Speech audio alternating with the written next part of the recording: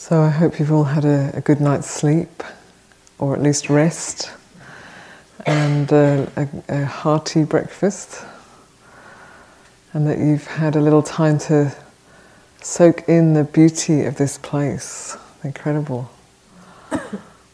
Almost otherworldly quality of Spirit Rock.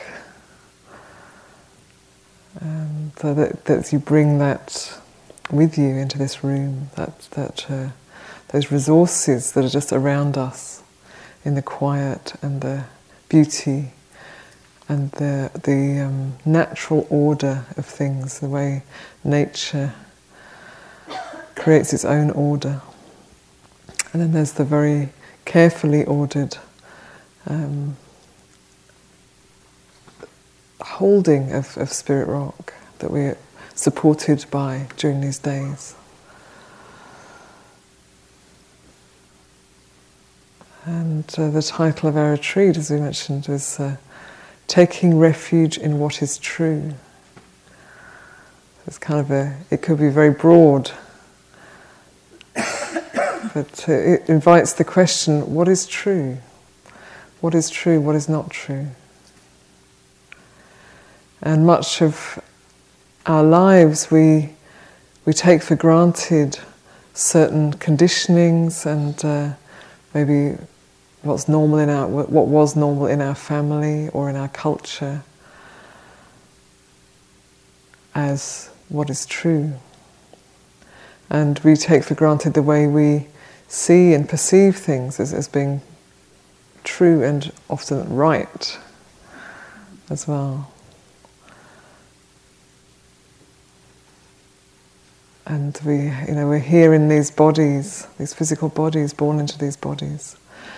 A lifetime's journey of embodiment, or sometimes not much embodiment. Some people may have experienced both in the, sometimes we're not comfortable being in the body, so we find ways to dissociate from our bodies.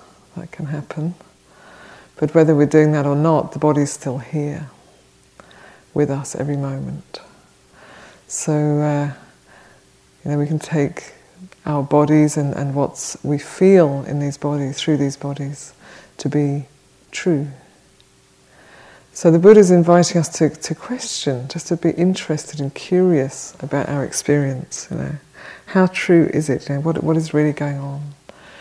And now I don't know a lot about. I don't have a lot of scientific knowledge, so I'm not going to go into it other than just very light brushstroke. But now science is kind of catching up with the ancient understanding of the yogis of way back and of the Buddha and his understanding, and they're starting to see like what we perceive as real and solid is not as solid as it appears to be, not as real as it appears to be. So it's an interesting time where science and let's say direct or intuitive understanding are coming together. So there's so many ways that we perceive all the time. And I remember when I first met someone who was colourblind, how I realised, they're living in a different world to me, because I'm experiencing all these colours. I would experience, I remember as children we would talk about, is that blue or green? No, it's blue. No, it's green. No, it's blue. It's green. And then you realise, somebody else sees that as red. Wow, So the kind of how we perceive, through our senses is unique to each of us. And then what we do with that, how we put it together, is unique to each of us. It's kind of a miracle that any of us are able to communicate at all, given that we're all in our individual worlds, in our individual perceptions of what's going on. And so there's the Buddha isn't saying there's a right perception. This is the right perception. This is the right colour. But he's inviting us to question the certainty of what we perceive and experience.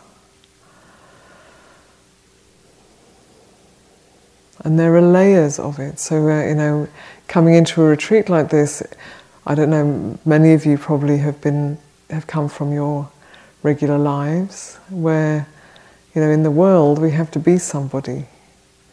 You've got to be somebody. Even as Buddhist monastics teaching, you've got to have a biography and a photograph. This is who I am, because it isn't. But it's like something you put together to show people something that, okay, I'm kind of like this at the moment. But in the world we have to present ourselves as something and even believe in it. To get on in the world, you've got to believe in it. You've got to be behind it and present yourself as this, whatever it is. And then when we stop and we're not asked to do that anymore, what do we find? So we may find just like dropping into a peaceful place, a relief at not having to become somebody, be somebody. Or you may find just that the mind is full of the stories of self and selfing, and that that those stories of who I am, where I come from, what happened last week, what is going to happen in the future, are just relentlessly playing out in our minds. So it's good to know that they're just stories. That none of them are really what's going on. They're just stories, and we don't have to battle with them, but we can be. Well, there's two things we can do. We can either be interested in a curious way, not getting involved in the stories, but just like, oh, okay, there's that story of last week going on, or of that person and who I think they are going on. And then maybe questioning, how true is the story?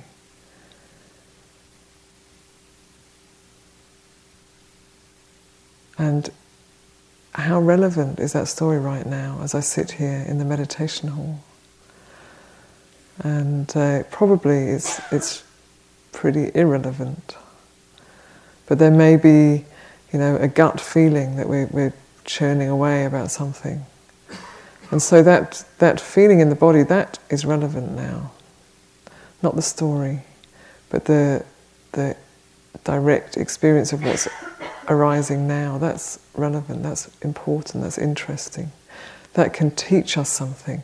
But the stories of our minds, they kind of, make-believe, much of them.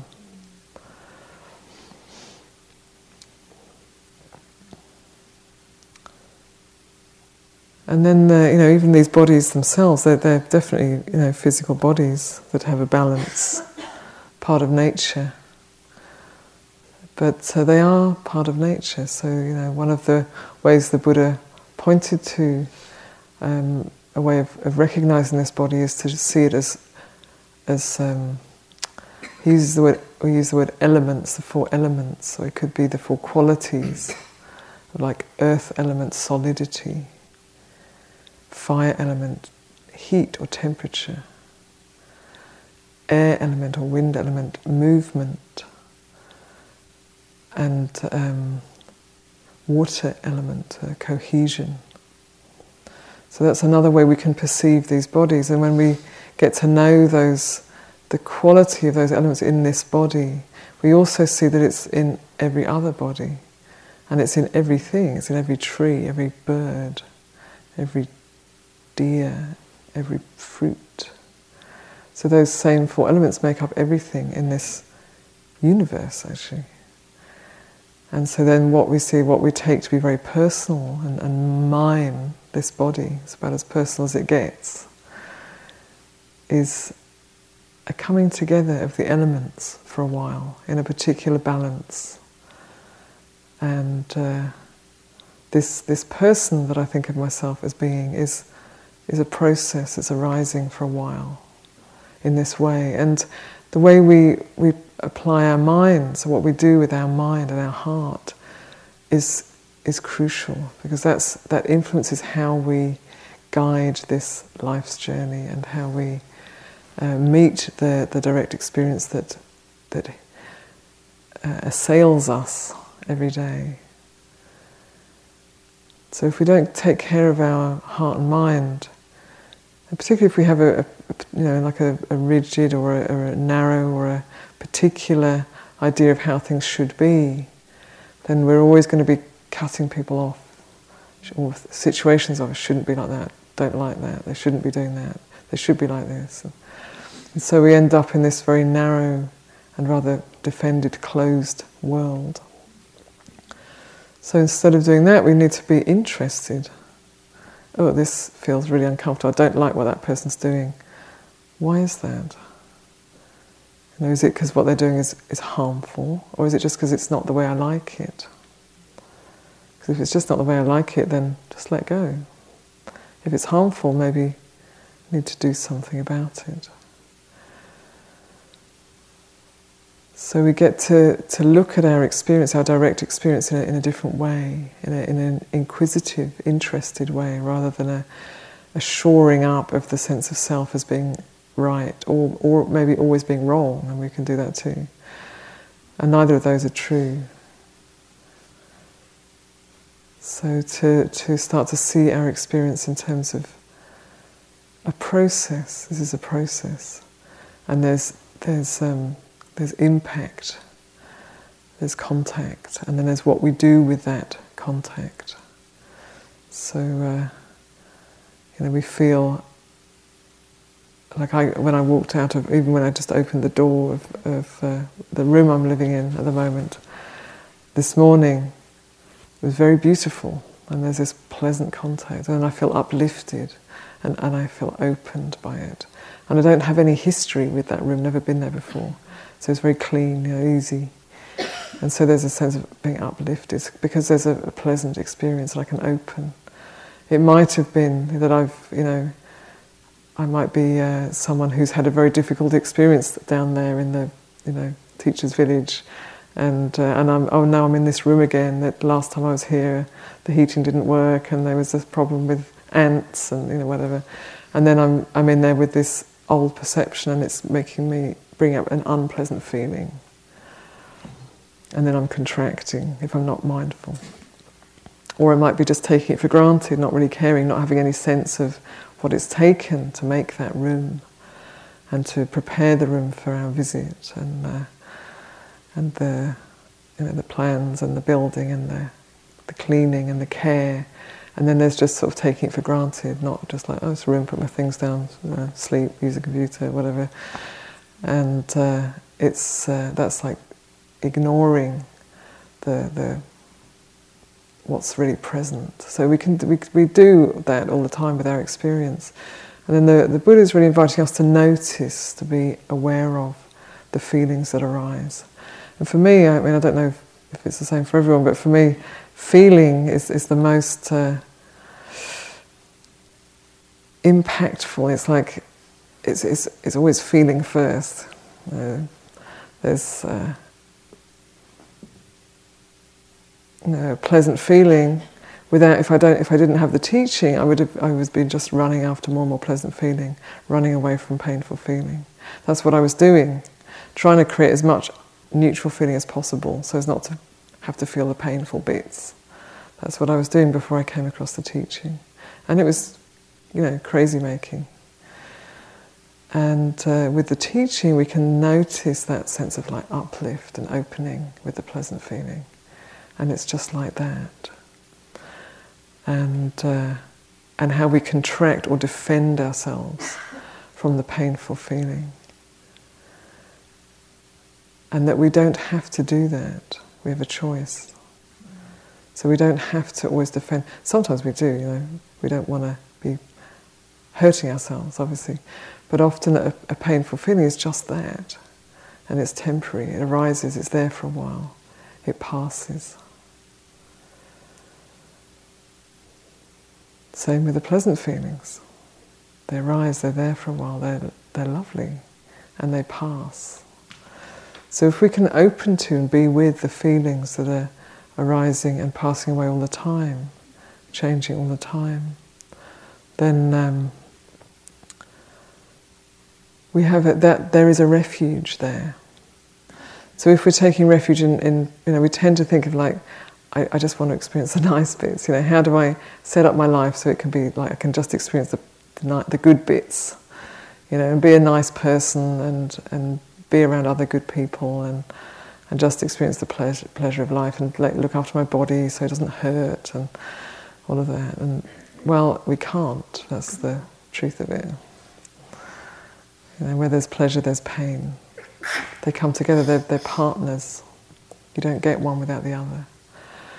So, when we learn how to open to feeling, we open to pleasant feeling and we experience the pleasure, the joy, the uplift, the openness of pleasant feeling, and we know it's changing, and so we just hold it lightly. So we don't have to deny ourselves. We don't have to say it's not a joyless path. Joy is one of the enlightenment factors in the Buddha's path to awakening. So this is not a joyless path. It's not about suffering, but it's about understanding how suffering is caused, and that if we cling and try and hold on to what is pleasant, it's going to change whether we like it or not, and then we suffer. We're sorry, we're sad. And if we cling to painful feeling, afraid of it, averse to it, then on top of just the unpleasant feeling, we're creating like a complicated relationship with painful feeling, which is inevitable in a physical body, and we're creating suffering on top of what is just nature doing its thing. So I used to think that the aim, and I think quite a lot of people have this idea that the aim is just to not feel anything. Enlightened being just doesn't feel anything and can kind of float around very pleasantly, not having to feel all this stuff. But obviously that is not the goal. And often the neutral, the experiences, it can be one of the largest parts of our experience, the bits we don't really pay attention to, the ignoring, the bits sort of zoning out. And well, I guess it's not rocket science to say that does not lead to awakening. Like being zoned out or not really feeling what's going on does not help in our path to awakening. So even with the places where we can't feel anything much, we bring attention to those places. And when I first started that practice, I thought, well, how do you do that? Because I can't feel anything. How can I be aware of what doesn't feel like anything? Well, it feels like not feeling anything. That's what it feels like. And then you can see, well, where, for example, in the body, where is it? So if I scan through the body, there may be large areas where there's nothing much going on, which I want to just skip over because it's irrelevant. But it's like, no, it's not irrelevant, because that's neutral feeling there. There's no pleasure, no pain, or if there is, it's so subtle I can't quite tell what it is. So it's just kind of neutral, and because it's not interesting, we want to skip over it. So we'd rather pay attention to painful feeling, ironically, than to what's neutral. It's kind of crazy, isn't it?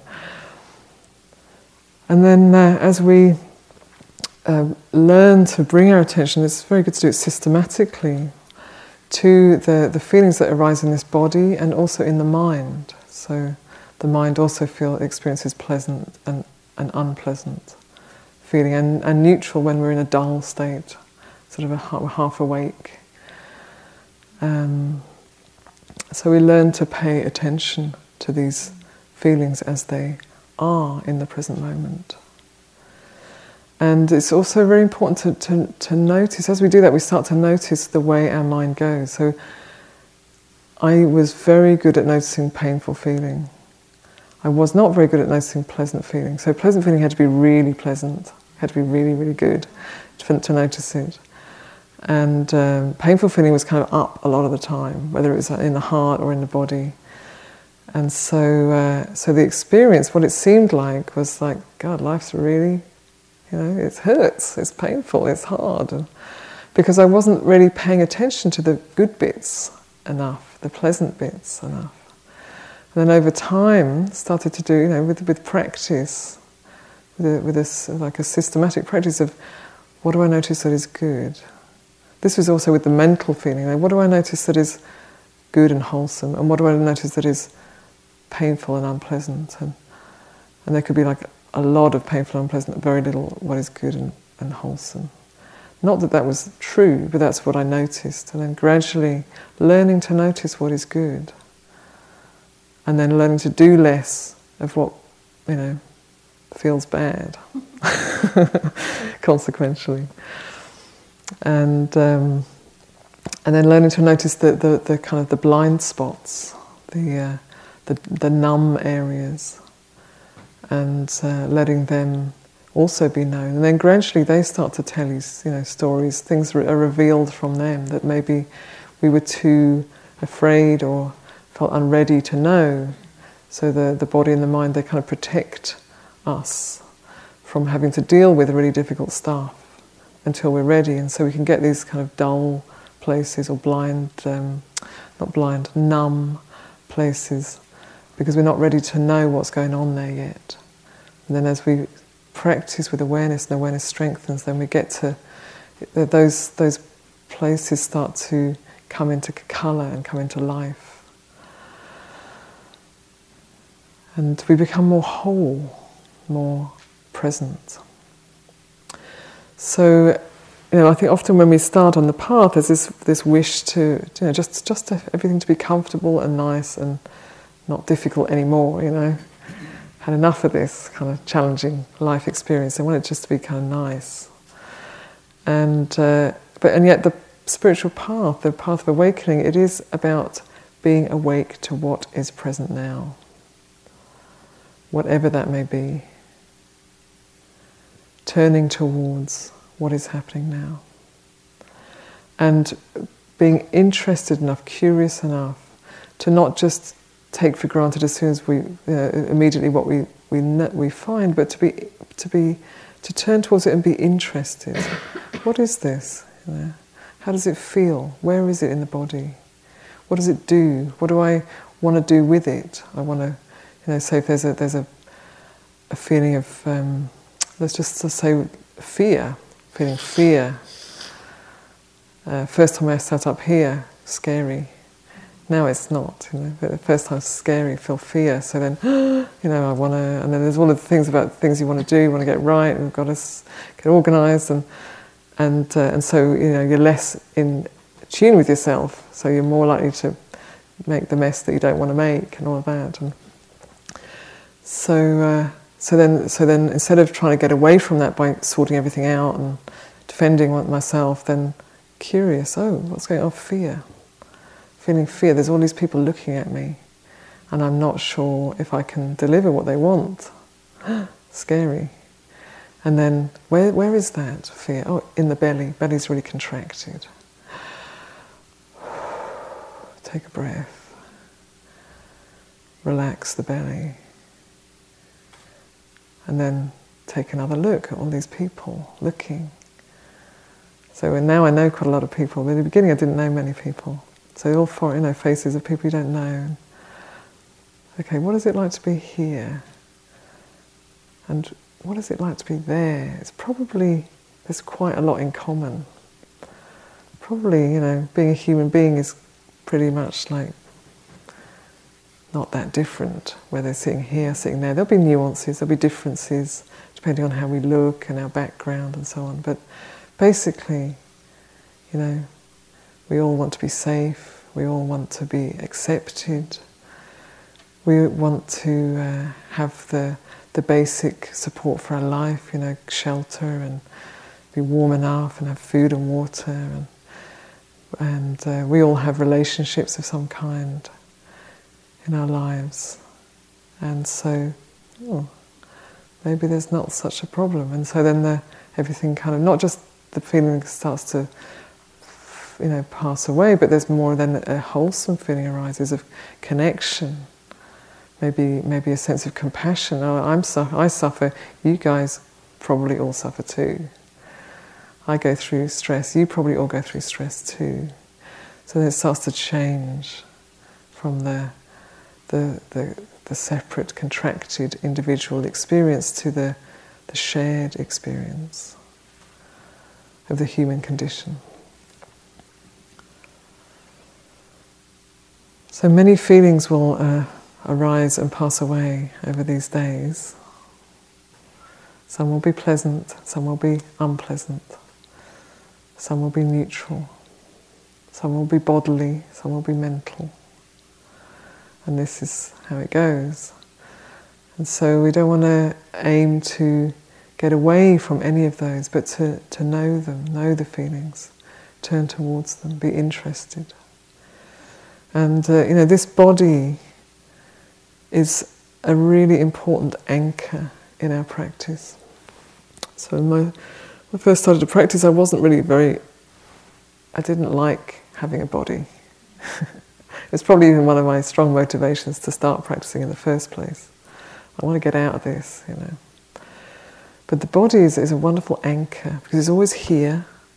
It's always here. And when we bring our attention to this body, it's always now. It can only be now. Otherwise it's a thought, it's not the body. So when we bring our attention, body is here, the awareness is now, it's bringing us into the present, always. And then it's important to look at what's our relationship to this body. Do we bring our attention to it and then we don't like it? We want to have a different one. We wish it wasn't aging or whatever, it wasn't sick or whatever it is. No, this is this body as it is right now, which is always changing. This is our gift. This is the blessing that we've been given so that we can practice in order to awaken. And it's perfect as it is right now. And that doesn't mean we don't have to exercise and bathe it and take care of it and so on. But it's the perfect teacher right now, this body, always. So learning to bring our attention, turn it towards this body. Notice what we meet this body with. Is there aversion? Is there dissociation? Is there pride, passion? And can we just meet this body as a teacher? So we're up here on the stage, the teachers. But really, the true teacher is always with you, never leaves you. You take it to bed at night and you wake up in the morning with your teacher. You eat with your teacher. You walk with your teacher all the time. We're just reminding you of the teacher that's always with you.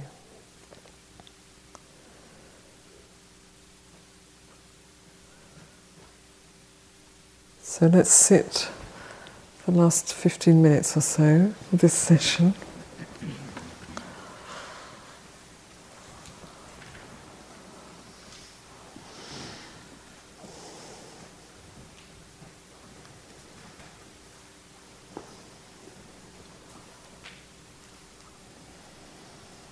And coming into your body, feeling your body sitting on the seat. Not an idea of your body, but how do you know it's there when you close your eyes?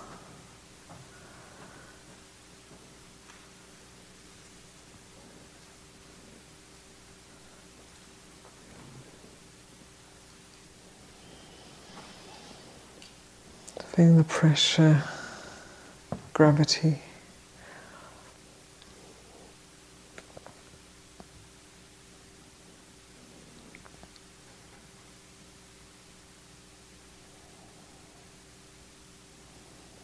And feeling the space around you. There's room to fully be here. You can rest on the seat and you can take the space. You don't have to stretch out your arms and knock the person next to you, but you just, filling, taking a full breath.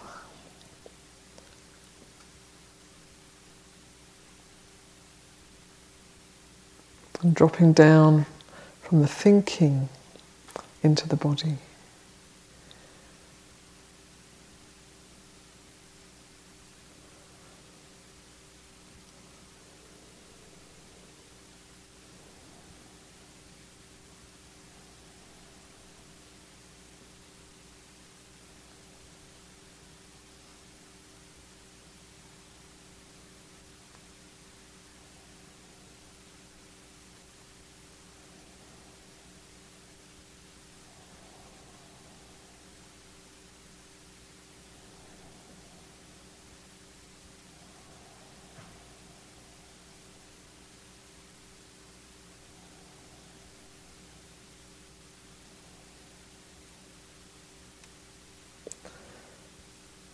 And see if you can meet this body with a heart of kindness, friendliness.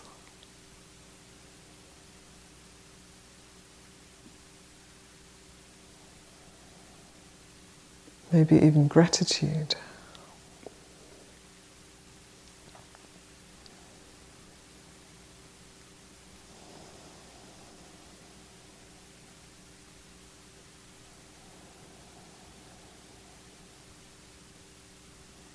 And the breath is a very helpful anchor also, as part of the body, feeling the body breathing.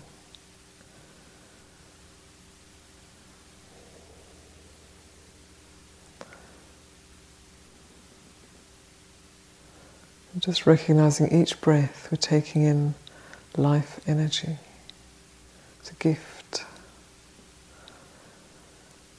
Each out-breath, we're letting go of what we no longer need. And that is beautifully recycled by nature. Because we are part of nature.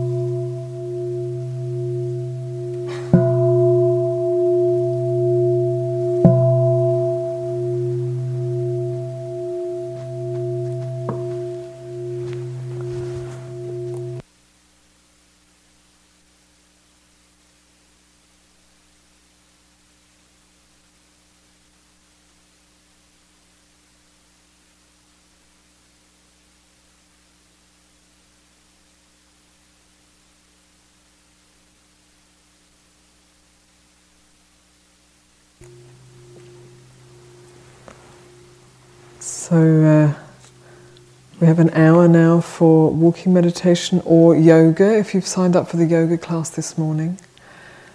And just to say with the walking meditation, I ring the bell at the end of the meditation, but it's not that the meditation stops then.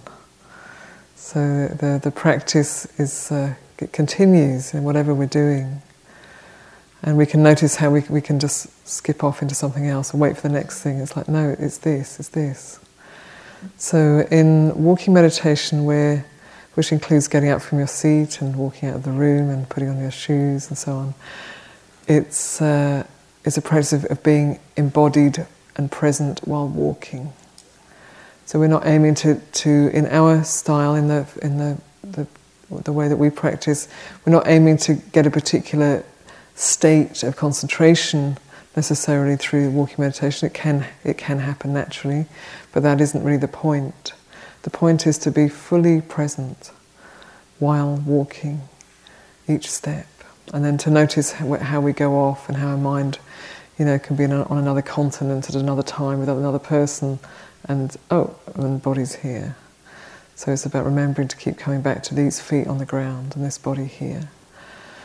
And just to say, there's a lot of beautiful places to do walking meditation around here, and we usually have a pathway. We choose a straight line, something like 20-25 paces, and simply walk from one end to the other while being present while walking. And then get to the end of that stretch, that path, and stop, turn, and walk back, and that's it. So we're not going anywhere. We're just here. And please, when you choose your walking meditation path, think about other people. So don't choose the one that you think is really nice for you, but that's going to cut through 5 other people's walking meditation path. So we don't want to cross other people's path, because that's it's very distracting.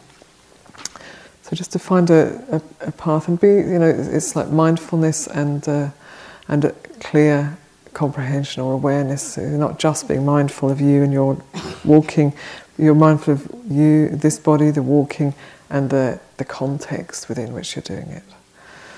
So please go ahead if you have yoga. Please, it's upstairs, yes? The yoga is the upper walking hall. Yes. So you can go upstairs to the upper walking hall. The stairs are just out here. And if you're not signed up for yoga this morning, then we have an hour of walking meditation, and there'll be a bell at the end of that, 10 minutes before that session ends, and you can come back in for the last sitting of the morning, which will be a quiet sit. Okay.